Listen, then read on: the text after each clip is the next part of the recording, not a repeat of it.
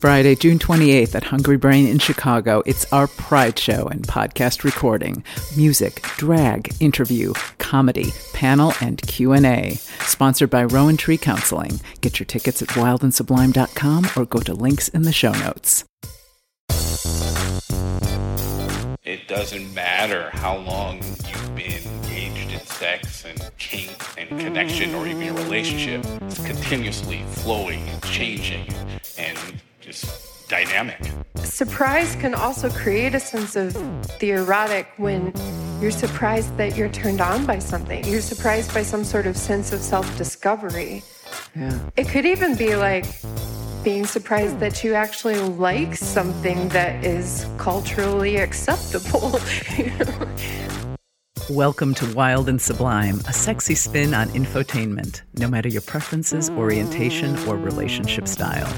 Based on the popular live Chicago show, each week I'll chat about sex and relationships with citizens from the world of sex positivity. You'll hear meaningful conversation, dialogues that go deeper, and information that can help you become more free in your sexual expression. I'm sex educator Karen Yates. Today, we dive deep into the erotic. What is it and how do we get more of it? Plus my sermon on the pubic mound. Keep listening. So I just finished uploading the creator notes for episode 14, How to Get Good at Sex, to our monthly members on Patreon. What are the creator notes? They're my weekly unedited thoughts on each podcast episode, and they're the newest benefit for Afterglow members, the Wild and Sublime community on Patreon. For as low as $5 a month, you'll also be able to ask our monthly panelists questions and get a bonus audio of that conversation, and more. If you are a fan of this podcast, and if you want to keep our collective mojo going, I'd love it if you signed up on Patreon. Don't let the mojo die. If monthly is not your thing, you can also contribute to our PayPal tip jar. The links are in the show notes. Oh, it has been raining all day here in Chicago, and you will probably hear raindrops as I am recording because they are hitting the window pretty hard. Great update. I had my arm surgery not too long ago. It went very well, and they are zipping me along. 2 weeks later, I am now in physical therapy, and that has been kind of a wild ride. Today, I actually used scissors for the first time to open Sigrun's dog food bag. Progress. Still have another month ahead of me, but everything is looking good. So there's that. I thought I'd be taking 2 weeks off of the podcast. But after a week, I thought, you know what? I just want to get back. I want to get back to doing this. So here we are. It'll be another shorter episode while I still get my sea legs back. But there you have it. So today, eroticism. Erotic is a very interesting word because it has a certain meaning. It's not just about sexiness or arousal. There's sort of this added component. And so I thought I would look it up and tell you what the definition of erotic is. And it was pretty interesting because I went online, and the first thing I see is relating to or tending to arouse sexual desire or excitement. And then they give similar words like titillating, salacious, pornographic, lewd, smutty, hardcore. Now, these words I do not even think of when I think of erotic, right? Then all the morality words, right? Like dirty, off-color, indecent, improper, filthy, vulgar, crude. And then all the way to naughty, which was actually a word that I banned in the 4th episode, I think. Bawdy, earthy, and spicy. So finally, in looking around, I see something in Wikipedia, and I rather like this because it takes a different angle. Eroticism is a quality that causes sexual feelings, as well as a philosophical contemplation concerning the aesthetics of sexual desire, sensuality, and romantic love. So you've got the body turn on thing, but then you've got the lofty thinking part too. Well, on that note, I will be giving it over to the panelists now. You'll be hearing more about the erotic from our panelists from the 2019 show at Constellation. Chicago kinkster and coach Peter, a.k.a. Makes Things Happen, sex-positive somatic psychotherapist Elmo Painter, and Jara Brown, sex and relationship columnist for Rebellious magazine. So let's have our panel join us now. So we are going to be discussing tonight, what is the erotic and how do we find it? Is it more than porn? What is the erotic? What is erotic? Jara, we were talking on the phone and you said there's something interesting about the word erotic. I did.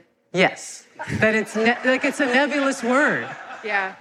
It's a nebulous word that we don't know what it really means. Right. That is what I said. But also, I was thinking about the roots of the word erotic, which I should have looked up and didn't. But it comes from the Greek eros, one of the, 5 types of love? There's different types of love, like agape and philia. There's others in there. Some are more like familial, and agape is more selfless. And eros, the way the Greeks describe it, was the type of love that runs off of desire. Mm-hmm. So bring up your thing about the obstacle. Oh, right. So I've been reading this book, which I really love, by this guy named Jack Morin, and it's called The Erotic Mind. And first he talks about how attraction plus obstacle equals desire. But he talks about the 4 cornerstones of eroticism. And the first one is longing. The second is violating prohibitions, like taboos, appropriateness. The third is power or the lack of it. And the last one is overcoming our own ambivalence for wanting it. So, I think one of the things he talked about that was so interesting to me is he talked about, it's a surprise sometimes when we stumble on our own eroticism, right? Yeah, I love the surprise part because sometimes when we find something erotic and it's a surprise and it's a new thing, people, probably a lot of us in the room would be like, oh, okay, there's that. Some people would find something and it could be something that could trigger some shame or some anger or, a lot of confusion and things like that. But I think that there can be a lot of excitement to the surprise and an excitement to I've never tried this before. This is really exciting, and I can't believe it's turning me on this much. I think that's the end of my thought. What do you have to say? It's really not, just to continue, it's really not stagnant. Mm-hmm. I've been officially kinky in my own head for 7 years, and 3 years into it, I was thinking, I've done everything I can, and I quickly found out that's not true. And even more recently, when I first got into kink, I was thinking, pet play, which, your partner, wants to be a dog or a cat or something. And I discovered I was really into, I liked my partner being a pet pig. And, some people think that's a humiliation thing. And the way I enjoy it is more about taking care of the pig and being affectionate. And I had no idea that would turn me on so much. And, one of my key takeaways is that it doesn't matter how long you've been engaged in sex and kink and connection or even your relationship. It's continuously flowing and changing and just dynamic. Yeah.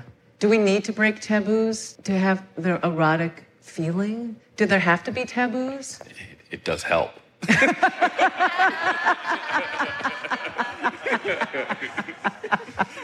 Well, thinking about surprise and obstacles on sort of opposite sides of something imaginary. I figured this out in school. We were reading a book that I really loved about eros by Anne Carson. And she explained that for there to be desire, there always has to be something in the way of you achieving your goal. And as soon as desire gets met, then it stops being desire, which is crazy. And I had this moment of crisis where I'm like, I'm never going to find the satisfying thing. And then eventually just got over and was like, but desire is pretty cool. So maybe it's okay to always be in this state of longing and occasionally find a climax.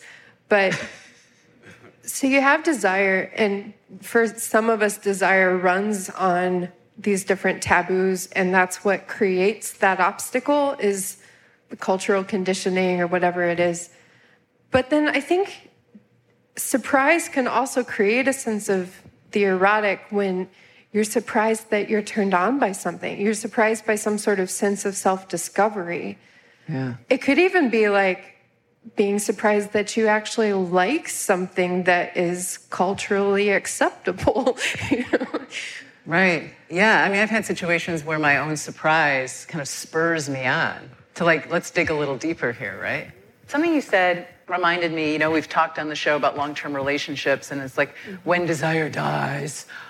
Sorry I say it like that. But I think about like these ideas of prohibition or creating obstacle can be a great way for, say, couples to reignite the relationship. Like if you create a artificial, like Morin in his book talks about like a time issue, like you have to be somewhere in 15 minutes, and that's when you decide to do it.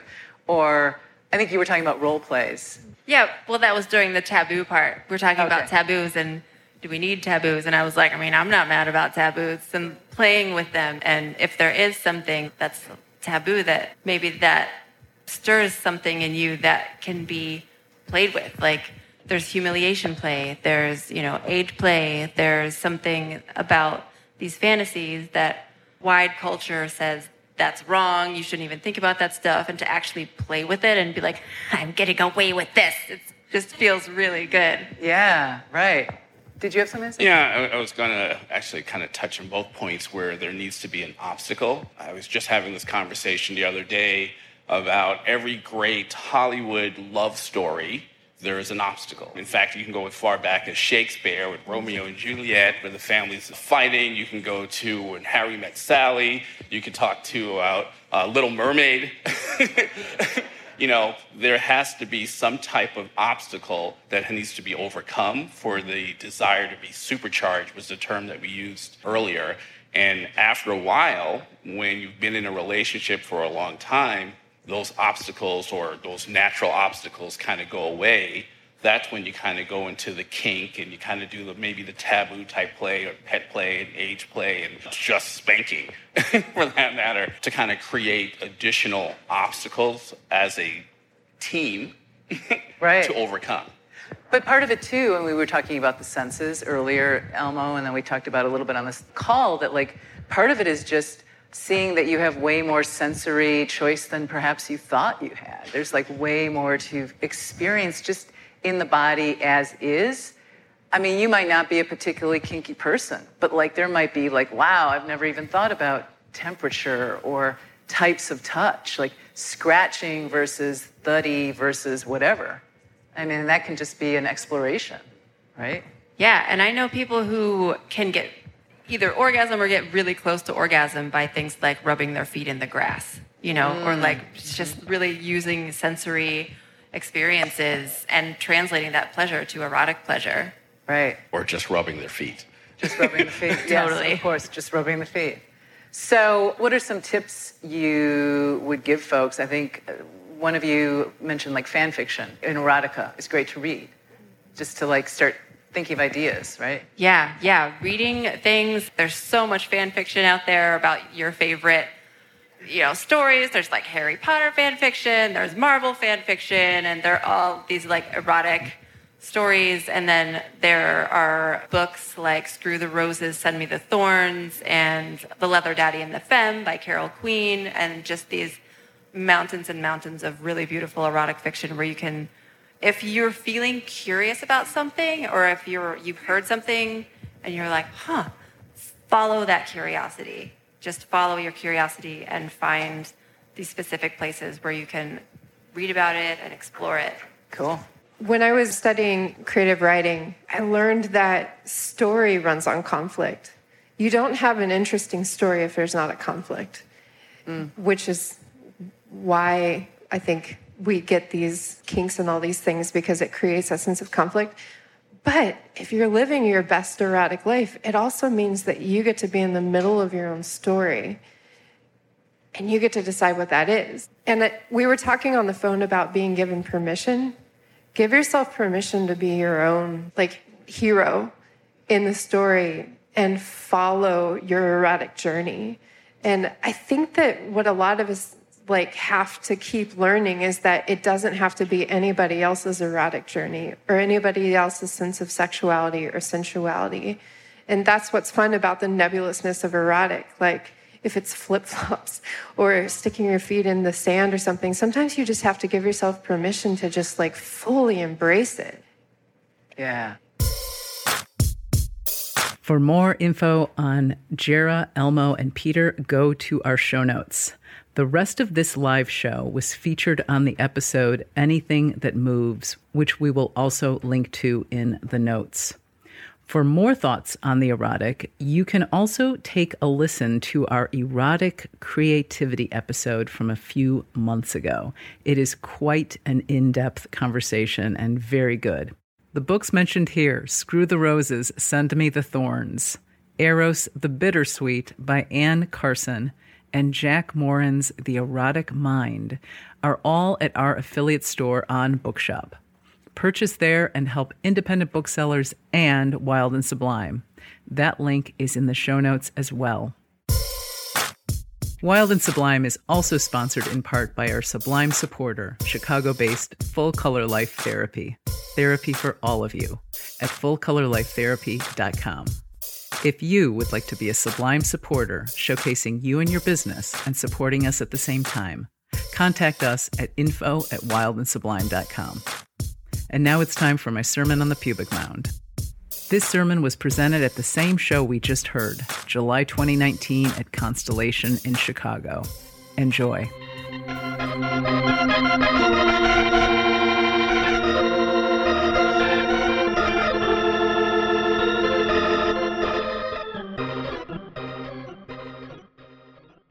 So, what is sex positivity? I have been thinking about it lately. For many folks, it's the idea that all consensual sexual activities are fundamentally healthy and that sexual pleasure and experimentation are positive things. So basically, it's about honoring my own sexuality, honoring your sexuality, but I don't think it stops there. As I've been thinking about it recently, sex positivity for me is a lived experience. And for me, that is really an important idea to think about. As we grow, as we accumulate experience with partners, with ourselves sexually, our body of wisdom continues to grow in our minds, in our bodies, and this wisdom just keeps getting bigger. So tonight we talked about eroticism. Now, for some of you, I'm sure for many of you, a lot of new ideas popped into your head or memories. Memories might, oh my God, I remember that. I remember that really hot experience. I totally forgot about that. And perhaps you're going to feel empowered to tell someone, maybe a partner or a friend, and have a good chat about it. And it's funny because I actually did that this week. You know, we were all talking about this and I knew it was coming up. I started really thinking about how does the erotic play out in my life? And a memory burbled up. And I shared it with someone and we had this great talk about it. And I felt a lot freer afterwards because I was seen and I was heard. And that person shared some stuff with me. And so when we give voice to our desires, something shifts inside of us. When we take actions, going beyond even the voicing it, taking action, we take action to be more fully who we are, that is hugely powerful and our whole world can shift. You know, if you told me that, 5 years ago that I was going to be hosting a sex show, I wouldn't have laughed in your face because I could have seen that, but the fact I would be talking about sex and talking about my sex life or your sex, I mean, it just was beyond the realm of possibility. But what got me from there to here was I took very small actions. Well, some actions were much bigger. And with each of these actions, especially the big ones, my worldview shifted. And sometimes like cataclysmically. Sometimes it was like who I was in the morning was not who I was when I went to bed that night because of something, an action I took. But then some actions, really tiny actions, shifted me very subtly over time. So that after like a year, I look back and I'm like, wow, I used to think that was really weird. Or I used to think that person was really weird. Or I used to feel a little bit shameful talking about this. Or I felt like kind of icky, like with this idea in my head. And I'm not feeling that way anymore. And that was an amazing experience. And I think I'm better for it. So I charge you to take a small action.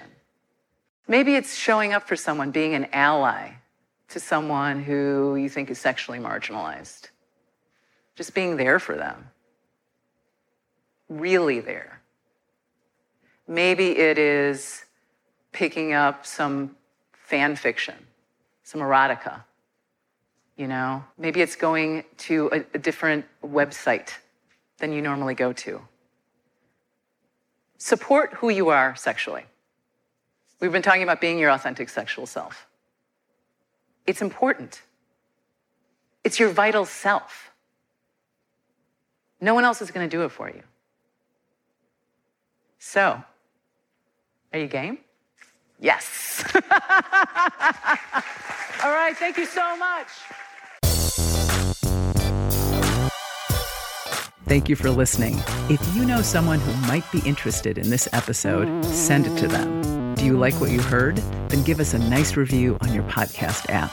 You can follow us on social media at Wild and Sublime and sign up for newsletters at wildandsublime.com. I'd like to thank associate producer Julia Williams and design guru Jean-François Gervais. Theme music by David Ben Porat. This episode was edited by the Creative Imposter Studios. Our media sponsor is Rebellious Magazine, feminist media, at rebelliousmagazine.com.